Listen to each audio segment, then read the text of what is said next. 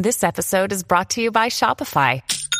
Forget the frustration of picking commerce platforms when you switch your business to Shopify, the global commerce platform that supercharges your selling wherever you sell. With Shopify, you'll harness the same intuitive features, trusted apps, and powerful analytics used by the world's leading brands. Sign up today for your $1 per month trial period at shopify.com/tech, all lowercase. That's shopify.com/tech. And here, the red is the positive terminal, and I'm going to put that over your left forehead. And the black is the negative terminal, and I'm going to put that over your right forehead. And the electricity is going to run from between them through my head. From the positive to the negative. This is me in the laboratory of Merome Bixen. He's a professor of biomedical engineering at the City College of New York, and he's attaching electrodes to my forehead. Professor Bixen's about to run a couple milliamps of electrical current through my skull. Right, your head is the circuit, because you think about it, right, that the electricity will arrive at one sponge. And after that, it's just your head. So it has nowhere to go. It has to cross into your head, flow through your head, and then you have a worried look on your face. That did ramp up my anxiety when I thought about it that way. Here's a wire, here's another wire. Electricity can go through those wires, and the thing that it's going to go through is me, my brain. Right. Do you want to feel it on your arm first? Sure, let's do that. Professor Bixen first became intrigued by brain stimulation when he was a student, and he was studying epilepsy. And he found out that a seizure is like an electrical storm in the brain. That idea fascinated him. Nowadays, Professor Bixen designs medical devices. And some of those devices are battery-powered caps that you can wear on your head. The caps give off about as much electrical current as a 9-volt battery. In some cases, it could look like a swimming cap with little knobs in it, and those knobs press onto the scalp. Each one of those knobs has a wire coming out of it that connects to a little computer. And by controlling how much current is sent to each knob, you can direct the electrical energy to different parts of the brain. He's hoping that using this kind of cap might do things like help people recover faster from a stroke. So really our mission is to reduce human suffering with technology. And we work with all kinds of technology, including brain stimulation devices. So this whole field of building sort of interfaces between our bodies and electrical devices seems to be a very hot topic at the moment. Yeah, we can treat chronic pain by sending low voltage through our spines. We can treat Parkinson's and depression by shooting electricity into our brains. And there are these slightly wackier ideas about creating electric brain interfaces where we can digitize our thoughts. Yeah, I suppose if Elon Musk has a crazy startup doing something, then that kind of tells you, A, it's crazy, and B, it might turn into something. And he has this company, Neuralink, basically because he's read lots and lots of sci-fi novels where people can sort of think their thoughts into computers, and he wants to make that real. But the stepping stone to that sci-fi future is therapeutic uses today. It feels really cutting edge, but actually we've been putting electricity into our bodies for thousands of years. This is Scribonius Largus, right? Mr. Largus to you, Tom. Mr. Largus. You wouldn't say Mr. Caesar, would you? It's 50 AD. This guy, Scribonius Largus, writes this passage. It's one of the few records we have of this. But apparently the Romans were taking a torpedo fish, which is an electric fish that lived in the Mediterranean, and they would hold it to their heads and let it zap them to treat a migraine because it would numb the brain. And he even suggested maybe you should have more than one torpedo fish on hand to treat the migraine in case the first one wasn't enough. Well, you can grab another torpedo fish and give it another shock. It's like when you take an aspirin and it says, not enough. Children under 12 take one torpedo fish. Yeah, exactly. Adults take 2 torpedo fish. Now, this sounds pretty wacky, but Mr. Largus, as you insist on calling him, my mate Scribonius, was in fact the physician to the Emperor Claudius. So he was someone whose word was taken seriously and was expected to know what he was talking about. And it seems that the Greeks also used torpedo fish essentially as an anesthetic. If you're having to do an operation on someone, you zap them with a fish first and then you get on with it. I wonder how they did this. Do you think they had to keep the fish in tanks? Presumably you have to recharge them. So it's like, oh yeah, I used that one earlier, so you have to let it recharge. I mean, this has been a fascination from then through the Victorian era. Electricity, people just always thought it could do magical things to our bodies. From the past, where we're just zapping ourselves and it's incredibly rudimentary, to the present, where we're starting to put electronics in our brains, we've always wondered how electricity could heal us and maybe even transform us.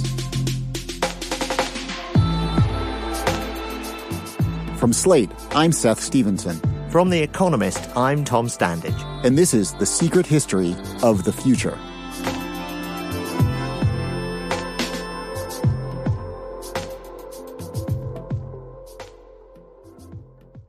I guess, every kid knows about electric fish in the same way that they know about dinosaurs or sharks or other kind of cool animals. William Turkel is a professor of history at the University of Western Ontario. He was into electric eels when he was a kid. And as a grown-up, he wrote a book about how our ancient ancestors' first way of understanding electricity as a force in the universe would have come from being shocked by electric fish. The thing is that electric fish have been part of the environment that humankind evolved in Africa from before the time that there were even people. So they must have been a salient feature of our pre-human ancestors' environments because they shared an environment with these strongly electric catfish for at least a couple of million years. There are depictions of humans being zapped by electric fish as far back as ancient Egypt. Some of them are quite realistic. There's a famous image of a man standing in a boat with a barge pole, and he's making contact with one of these electric catfish and is obviously being shocked by it. Because human beings are the way that we are, we didn't just let the fish electrocute us. We tried to figure out how could we use this weird superpower that the fish has as a tool for our own ends. The exact details are lost in prehistory, but we know in historical times that people used strongly electric fish for medical purposes. They would use the shock of the fish to treat things like migraine headaches, prolapsed uterus, prolapsed rectum, that kind of thing. And so there was an idea that the shock itself could help you with certain kinds of ailments. What made them think that electricity could cure a migraine? I'd have to say probably trial and error. Tom, I don't know about you, but I'm not enough of a risk taker to just be like, what happens if I take this electric fish and hold it on my head? Trial and error seems like a dangerous way to go about making technological advances. I know what you mean, but I'm sure what happened in this case is, there's someone who's got a migraine and one day they happen to get zapped by a fish and then they go, wait, it's cured my headache. And so someone's going to notice these things and then it's going to get around that if all else fails, try an electric fish. If it weren't for the ingenuity of human generations since then, we might still be hatching electric fish in our bathtubs to use them as aspirin. But instead, we looked for other ways to store up the mysterious force of electricity and to release it on command. We wanted to mimic the fish's electrical system. For the longest time, they didn't know how that system worked exactly. Was it poisonous? Was it a vapor? Was it some kind of occult quality? Was it something like magnetism? People had tons of theories for how this might work. But it wasn't until the development of a device called the Leyden jar that people had a physical device which worked pretty much like the electric fish worked. It was invented by a Dutch scientist around 1745 in the town of Leiden. Tom, are you familiar with the Leyden jar? I am, because of its role in actually the early history of communications, but it's a primitive sort of battery. And unlike a modern battery today that delivers electrical current in a very sort of even way, a Leyden jar is basically a sort of bucket of static electricity, and it all comes out in one big zap. At this time, people were doing all kinds of crazy things. Yeah, well, basically, as soon as we get the Leyden jar, we use it to shock people. Well, the funny thing is that the fellow who discovered the Leyden jar wrote this letter, and he said, I've encountered this terrible thing and it hurt me so bad and you should never ever try this. And the letter circulated around Europe and people read this letter, and then of course everybody had to build one for themselves and try it on themselves. They would try putting the two leads into their nostrils. One fellow pushed them up into his sinus cavities, which he described as quite awful. One fellow put them in his ears and described a sort of sound like crackling paste burning inside of his head, wakes up with blood on the pillow the next day. They did fairly extreme things to themselves along the way of trying to figure out what these devices could be used for, or what their effects were. One of the people who experiments with Leyden jars early on is the American founding father and scientist Benjamin Franklin. He was trying to demonstrate to everyone that torpedo fish, lightning, and Leyden jars were all doing the same thing, which hadn't been obvious before and was quite controversial at the time. And he then moves on to doing these experiments on people who've lost the use of one or more of their limbs. He gives them shocks to make the limb move, and then he tries to see if that improves their ability to move the limb themselves. And he pretty quickly concludes that it actually doesn't help. But other people pick up the ball and run with it and say, well, maybe we should be using electricity as a therapy. Right, and so in 1780, this Italian doctor, Luigi Galvani, discovers that he can make a dead frog's legs twitch when he touches the nerves with electricity. And that's where we get the term galvanizing.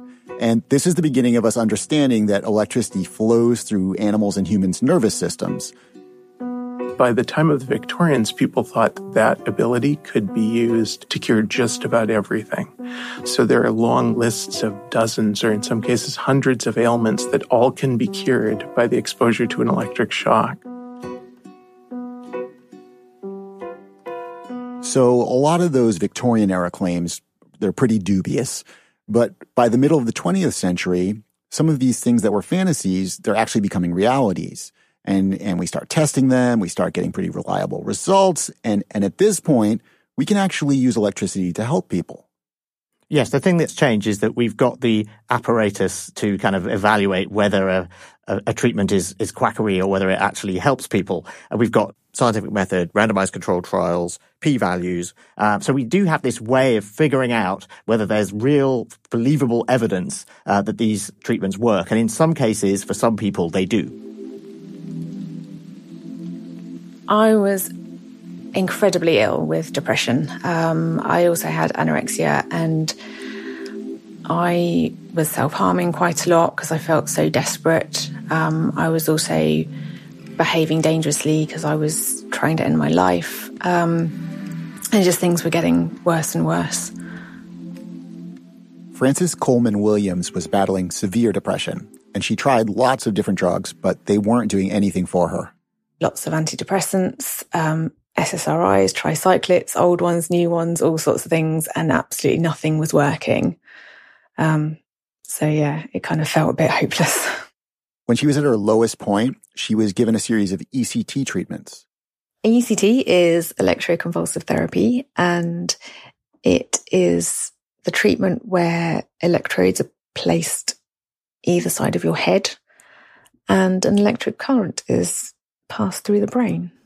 In popular culture, ECT gets associated with One Flew Over the Cuckoo's Nest, that 1975 movie where Jack Nicholson is a patient in a mental ward and he gets turned into a drooling idiot after he gets treated with electric shocks.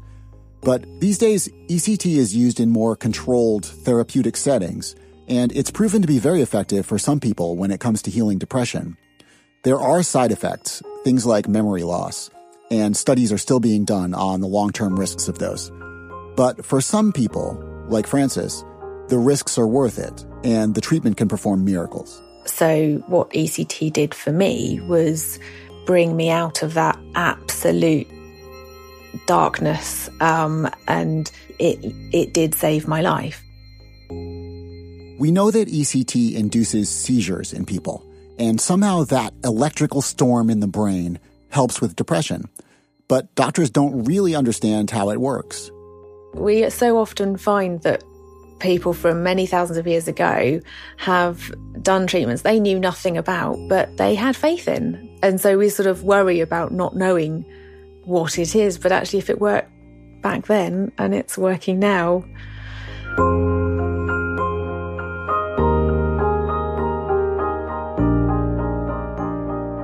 We can harness electricity now to treat things like depression and Parkinson's disease and epilepsy, but how electric shocks work on the brain is only partly understood, and it doesn't always work on everybody. Basically, there's still a lot of mystery around the medical uses of electricity, like there's always been over the centuries. When you don't know how something works, it also means you don't know what the possibilities of it are. So you kind of imagine it could do all sorts of wonderful things that we just haven't discovered yet. It could do anything. But that's kind of the thing about electricity, because it is so mysterious. We just don't know what it could do, and we keep wondering if it could do something extraordinary that we haven't hit upon yet.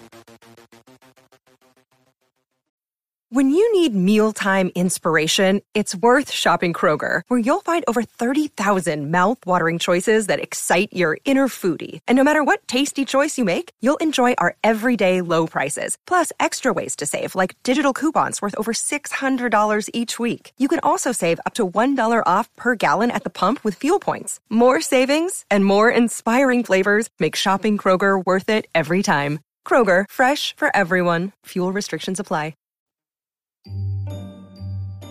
So we've got the Victorians then who think electricity is a panacea and they're trying it for all sorts of medical conditions. Did they get it to actually do anything useful? They did. There was electrosleep was this way to induce unconsciousness in you using electricity. Electroanesthesia, they could numb you with electricity before a medical procedure. Electricity was one of the main ways we had to intervene in your body's systems back then. But then we gave up on all of that. Was it because it didn't really work? It was more because we invented drugs. So when modern pharmaceuticals come onto the scene, at that point, they're more reliable and safer than electricity was for medicinal purposes. And so we kind of forget about using electricity in a medical setting for a while. If you're going back 100 years and you're asking what is electrical stimulation used for, it's kind of useful to realize, well, what were the alternatives? And there weren't any. Here's Merome Bixen again, that professor who put electrodes on my forehead. We hadn't sort of had our drug revolution yet, right? We weren't pushing pills for everything yet. And so much like today, you have many neurological and psychiatric disorders where you just don't have any other options. After drugs became ubiquitous, there is this split that happens, and the pharmaceutical industry becomes respectable and legitimate, and those treatments involving electricity start to seem quackish and antiquated. There was undoubtedly quackery, but I think snake oil was a chemical, not necessarily an electrical stimulation device. So there was plenty of quackery to go all around. The reason right now we run such controlled clinical trials, the reason we're so careful in the claims that we make as scientists and clinicians is we want to avoid that quackery trap, right? We want to make sure that everything we say is evidence-based, verified, and certainly true. So the big reason that electricity fell out of favor was that at the time that the drug revolution is happening, we still can't control electricity all that well. And it's only as we master electricity that we start to think about it again as a way to do amazing things to ourselves. Here's Professor William Turkel again. Until relatively recently, we probably didn't have the sense of using it for enhancement that we now have. And partly that depended on much better instrumentation for figuring out how electricity actually worked and what it was actually doing in the human and animal bodies. But it also depended on the 20th century development of electronics. So electricity is the movement of electrons. Electronics is the creation of devices that can use those moving electrons to do useful work with. And so until we were able to build devices that started to take on human perceptual or computational kinds of characteristics, the idea that you could do something with electricity other than zapping things was not really there. We've been talking about ways the Romans and the Victorians and even in the 20th century, we used electricity as a way to restore function, to heal, to help someone with Parkinson's or epilepsy or depression. But increasingly, the way we think about electricity is as something that maybe could do something more for us, something magical, to let us do things with our bodies or our brains that we've never done before. One of the ways I like to think about electricity, especially prior to the 20th century, is that it's a resource that allows people to investigate things that they're very curious about, but which are otherwise, it's difficult to understand how you might investigate them. So one of those things is this kind of boundary between life and death. When people first encounter some of these other electric species, there are claims that if you throw a living electric fish onto a pile of dead fish, it's going to animate them. It brings them to life by zapping them. We now don't think of that as a case of resuscitation, but the idea that this thing can bring things back to life gives people a way of exploring boundaries between being alive and being dead. So we keep saying they didn't understand how this worked then, and we don't understand it now. Another thing that is constant over this period is if you go back 200 years ago when people are getting excited about electricity as therapy, that's when Frankenstein comes out and this idea that it can even revive the dead. Now that turns out to not be true, or is it? Because we have defibrillators these days, and someone has a heart attack and someone drowns, things like that. You can bring them back to life. You shock them. So in some ways, the Frankenstein sci-fi sort of came true. And today we have rather more ambitious visions in sci-fi of what electricity could do to our bodies. It could help us control robotic limbs or help us interface with computers. So we still have this sci-fi feeding us these fantasies about the wonderful things that we could do with electricity.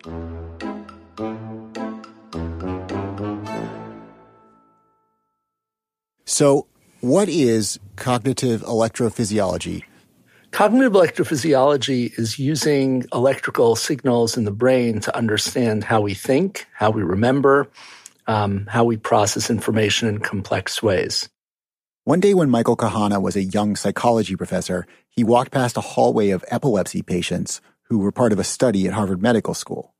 The patients had all been fitted with brain implants to help doctors look at the electrical activity that was happening in their heads during seizures. But Professor Kahana wondered if anybody was studying how their brains were behaving while they were just playing Nintendo. And it turned out nobody was. So that's how he began to study the electrical signals that underlie things like learning and memory. And as he continued that research, he decided he would do more than just use those brain implants to receive signals about what was happening in the mind. He would use them also to send electricity out into the brain to stimulate it. So the idea was, well, if you could disrupt memory with brain stimulation, which was known, could you perhaps figure out some way to enhance it? And there were a couple of patients where we saw enhancement, and it almost seemed accidental. Well, was that just a blip in the data? Was that just a false positive, so to speak? Or perhaps, are there certain parts of the brain, when stimulated in certain ways, you would actually be able to improve how we think, how we remember, how we learn? Professor Kahana has discovered that if he stimulates a brain at just the right place, in just the right way, he can help you remember things better. Which, of course, made me wonder, should we all be doing this all the time? Can you envision a future in which healthy people are all electively putting brain implants in their head? Yeah, I do. We currently are correcting our vision and our hearing as much as we can. And if we could make our vision and hearing even better, we surely would do it. So if the technology existed whereby we could enhance our cognitive functions beyond even their natural range of variability, then by all means, I would like to see that technology used, and I wouldn't want to deprive people of it. And it raises a whole host of interesting ethical questions, which I'm sure the ethicists will spend a long time trying to sort out. But given that there is a great need to address people's limitations, once the genie's out of the box, you can't put her back in. The modern promise of electricity is that it might help us exceed our limitations and break through them. Could these implants turn a dumb person into a person of average intelligence and a person of average intelligence into a genius? Well, that would be the question. Or would they turn everybody into a genius? Right? And wouldn't that be nice? Would it?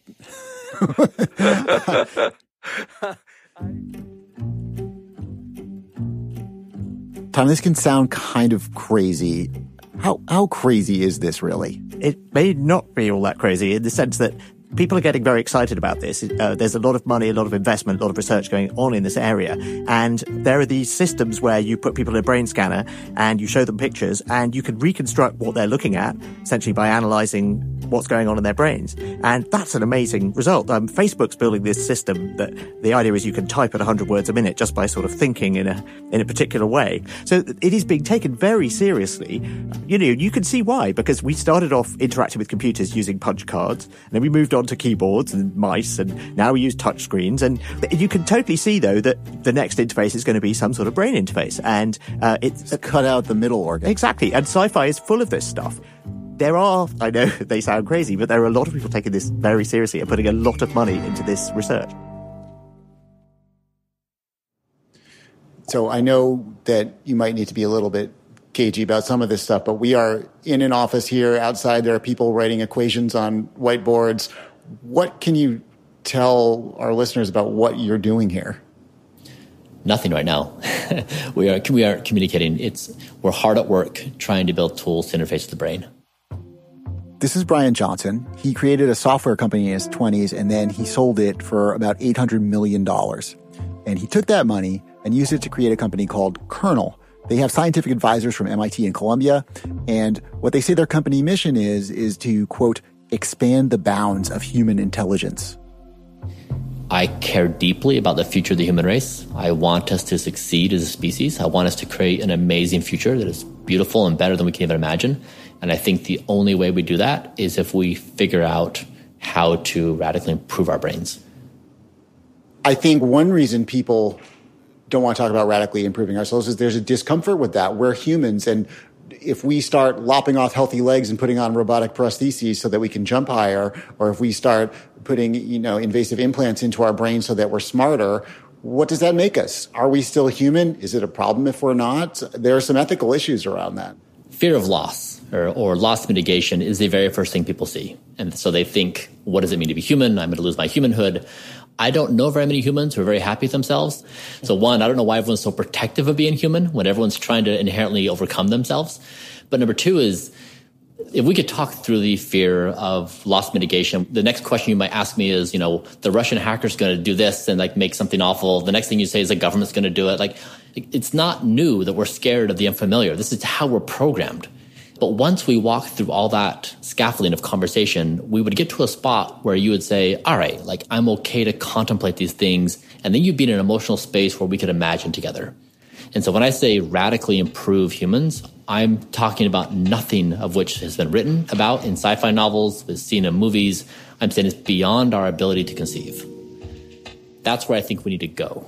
Okay, and so for our listeners who are going to be baffled by this right now, what do you mean by that? Give them a picture of what you're talking about. Well, that's inherently the problem, right? I inherently cannot see beyond what I'm familiar with. But what I can say is that, for example, when I say that I'm building neural interfaces as a kernel, and the conversation goes to imaginative states, what can we do? People will oftentimes say, well, I'm going to text with my brain, or I'm going to, they think basically what exists today, just one thing different. I'm going to go, instead of use my thumbs, I'm going to use my brain. And I don't think that's the most interesting use case of what we can understand. It's for example, things I fantasize about is, what if we could make studying physics as enjoyable as watching the Kardashians? Why is that out of reach? Can we create new systems and new nudges that still provide people the same soothing satisfaction, excitement, enjoyment, just doing different things? Can we be that creative and expansive in our tool creation? And I want our brains to go there. I don't think as a species we want to settle on the Kardashians as being our place where we allocate our brain attention. Brian Johnson sometimes talks about designing a neuroprosthetic, a prosthetic for the brain. And the idea seems to be a piece of hardware that could digitize your thoughts and convert them into computer-readable data and then put them online. Right now, you're the only person with access to your brain. You decide who gets access to your brain via your body language and your voice and sharing your ideas. But if your brain came online and now your brain data is available to interact with the larger societal realm, that's going to change how we deal with each other in all of society. It opens up all kinds of possibilities. Johnson's interest in radically improving the human brain doesn't just come out of this belief he has in the wondrous possibilities of the technology he's going to create. He's also kind of scared about what might happen in the future if we don't create a brain interface. No matter where you're at on the AI conversation, whether you think AI is an imminent threat or whether it's over the next 50, 100 years, maybe never a threat, AI is improving very, very fast. Humans, on the other hand, are basically flatlined relative to AI. And so if AI continues to progress, what becomes of us? As a species, we need to put ourselves on an improvement curve that is on a similar trajectory as our technology. And right now, we do not have tools to improve ourselves at that rate. He's really confident he's going to invent this technology that will help us keep up with computers. We'll put our brains online, we'll share our data, we'll improve it with algorithms, and then we'll feed it back into our heads to create this virtuous loop. And he thinks this will be an everyday thing. And what I'm saying is in 10 to 15 years, our brain interfaces will be just as fundamental in the part of our lives as our smartphones are today.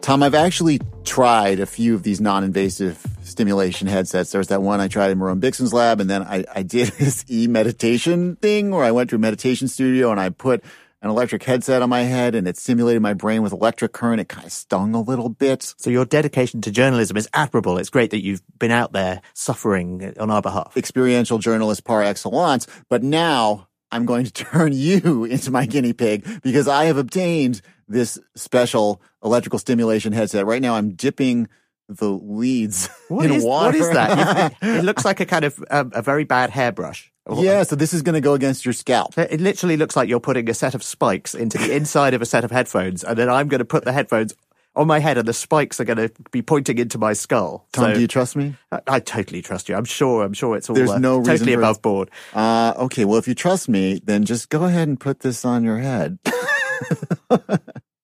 Okay, start session. Amplitude 5. I'm just going to kick up your amplitude, Tom. I'm not even going to ask your consent. I'm just going to. It's only in one ear. And I've got you at max amplitude now. Actually, okay, now now maybe I can feel something. It sort of might feel slightly prickly and uncomfortable now. Yeah, that sounds about right. So let's talk about, as you have this uncomfortable thing on your head, as you step into the bold future, Tom, with this tingle in your scalp. The bald future, in my case. Well, yeah. So let's talk about. So people are using these brain stimulation headsets with the idea that it's going to make them a better athlete. You know, it's going to train their muscle memory. It'll make them a better musician, or it's going to help their focus. They're going to become like a better stock market day trader. Tom, I know that you are an excellent drummer. Would you wear one of these headsets if you felt it would help you practice better? Yes, I think that if there was good evidence that it worked, I'm often got headphones anyway on my head when I'm playing the drums. So why not have some with these little spikes and see if it helps me learn new things more quickly? I'd definitely be up for that. Yeah, we use all sorts of technologies to improve our bodies, right? So I'm wearing eyeglasses right now. That's a technology that helps improve my vision. People use cochlear implants. I mean, that's technology with electricity going into your brain to help your hearing. So in some ways, this isn't that new. I guess what's new is if it's about enhancement and it's about making you more than you were. And so instead of making you the best drumming Tom you can be, it makes you into Stuart Copeland. Yes, and I think there's a question there about sort of equity and is that fair that some people have access to this technology and will get better at things and some people won't. And so it does raise some questions that simply restoring function with things like eyeglasses don't. Yeah, I mean, I have to say, though, like if I could put something in my brain and it made me Stephen Hawking, that is a tempting opportunity for me. Yeah, but it's also changing who you are really fundamentally. And, if your eyesight's not very good and you get glasses and you can see better, it's not going to affect your personality in quite the same way. So I think that's really where this is crossing a line. When we're messing with our brains and enhancing the function of our brains, we really are changing who we are in the way that taking Ritalin or coffee is not. And I guess the rebuttal to this is the idea that, we invented cars and we don't say, well, humans are outmoded because we have cars and they can go faster than humans can run. What we do is we get in the cars and we sort of meld with the cars to make ourselves more than we are. And with AI, the fear that AI is going to surpass us and be smarter than us, well, why don't we just sort of get inside the AI and drive it, right?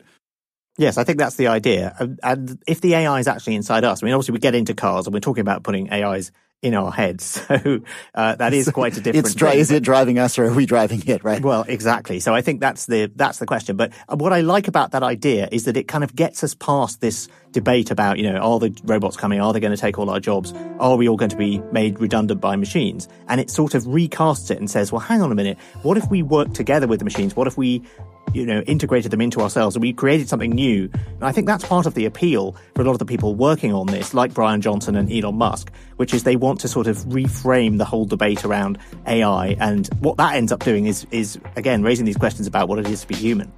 All right, Tom. Well, I think you've spent enough time with this headset on. You can take it off now and go practice your paradiddles.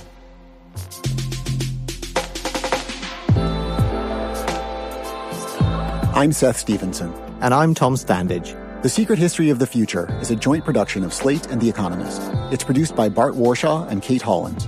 Editorial help was provided by Gabriel Roth. The senior producer for Slate Podcasts is TJ Raphael.